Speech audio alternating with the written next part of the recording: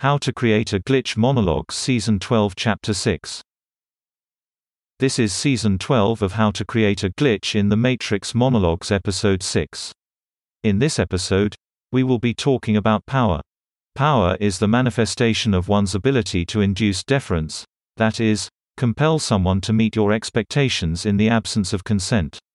Power is the manifestation of a non-consensual reality.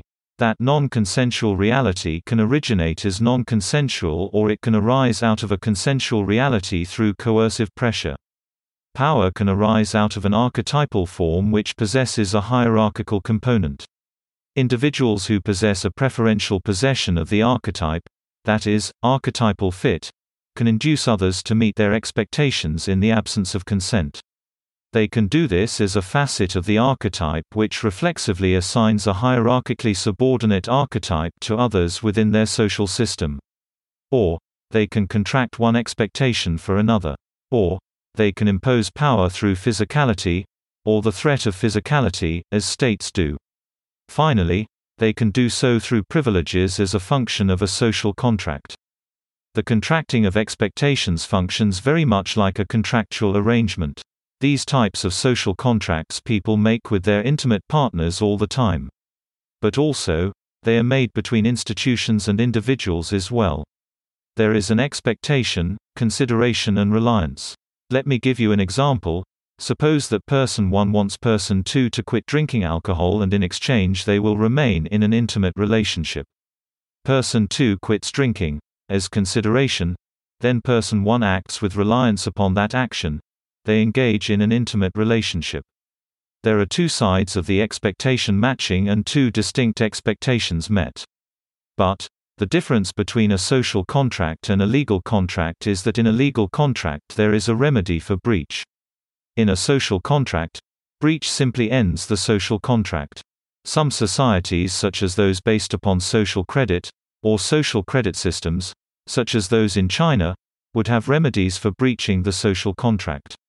China has experimented with social credit as a solution in a broader societal basis. As another example of a social contract, universities or educational institutions often have a social contract with their students. These contracts produce expectations upon their students, and students act in reliance upon the promise of education. Privileges are just social contracts with remedies built in. For example, person 1 possesses a freedom, such as driving a car. So long as they meet certain expectations, they will retain this privilege, with the remedy for breach, its removal. Now, a consensual reality can become non-consensual through any of the above applications of social contracts or force. When an individual enters a social system with certain privileges, consents to the reality which follows, then finds those privileges being removed as a function of their continued participation in the social system, that consent is vitiated by the loss of privileges. The moment that the system removes privileges which were held prior to consensual participation, that consensual reality becomes non-consensual.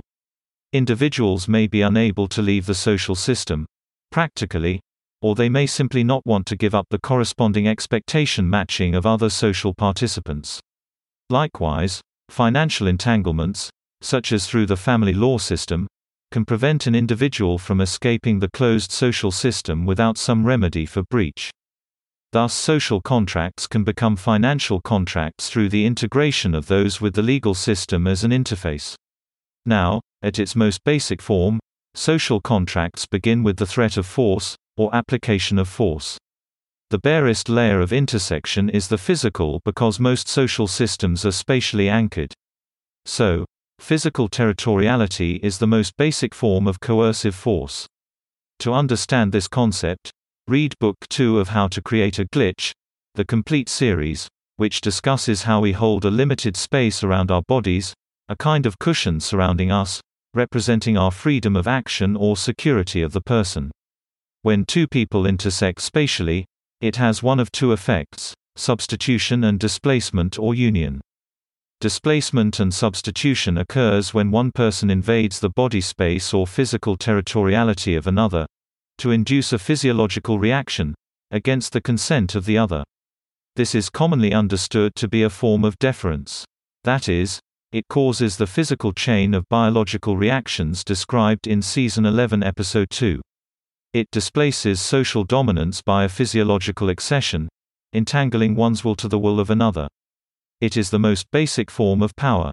But deference can just as easily be attained through a hierarchical archetype, or through coercion using social contracts or expectation exchange. Thus, I can order someone to do my will, by a function of a contract, or by a function of my physicality. In practice, what this means is that the coercive force of contractual exchange, application of force, both manifest in the physiological mechanism or biological mechanism of deference described in Season 11 Episode 2. The key point to gather from all this is that coercive pressure, power, is multidimensional. It stems from our physical movements, through our voice, through preferential possession of archetype, or through social contract. The application of power turns a consensual reality to a non-consensual one. Finally, there is one last way that coercive pressure, power, can be applied, which is through archetypal gateways. As an interaction by one individual with another transforms one's archetypal constellation by the other, the projection of identity pursuant to this transformation can erode the privileges of the individual which existed before he or she entered the social contract. For example, Person 1 has a gateway with Person 2 and Person 3. Person 1 rationalizes Person 2 by Person 3. Thus, Person 2 is forced to give up privileges as a facet of being assigned the same archetype as Person 3. Anyway, even this form of power manifests as deference, through the biological mechanism explored in Season 11 Episode 2. It is conceivable that all of these various forms of power could ultimately be regulated in a social credit system, through the hypothetical technologies set out in an earlier podcast. That's the end of the podcast for today. If you enjoyed it, please like, comment, and subscribe.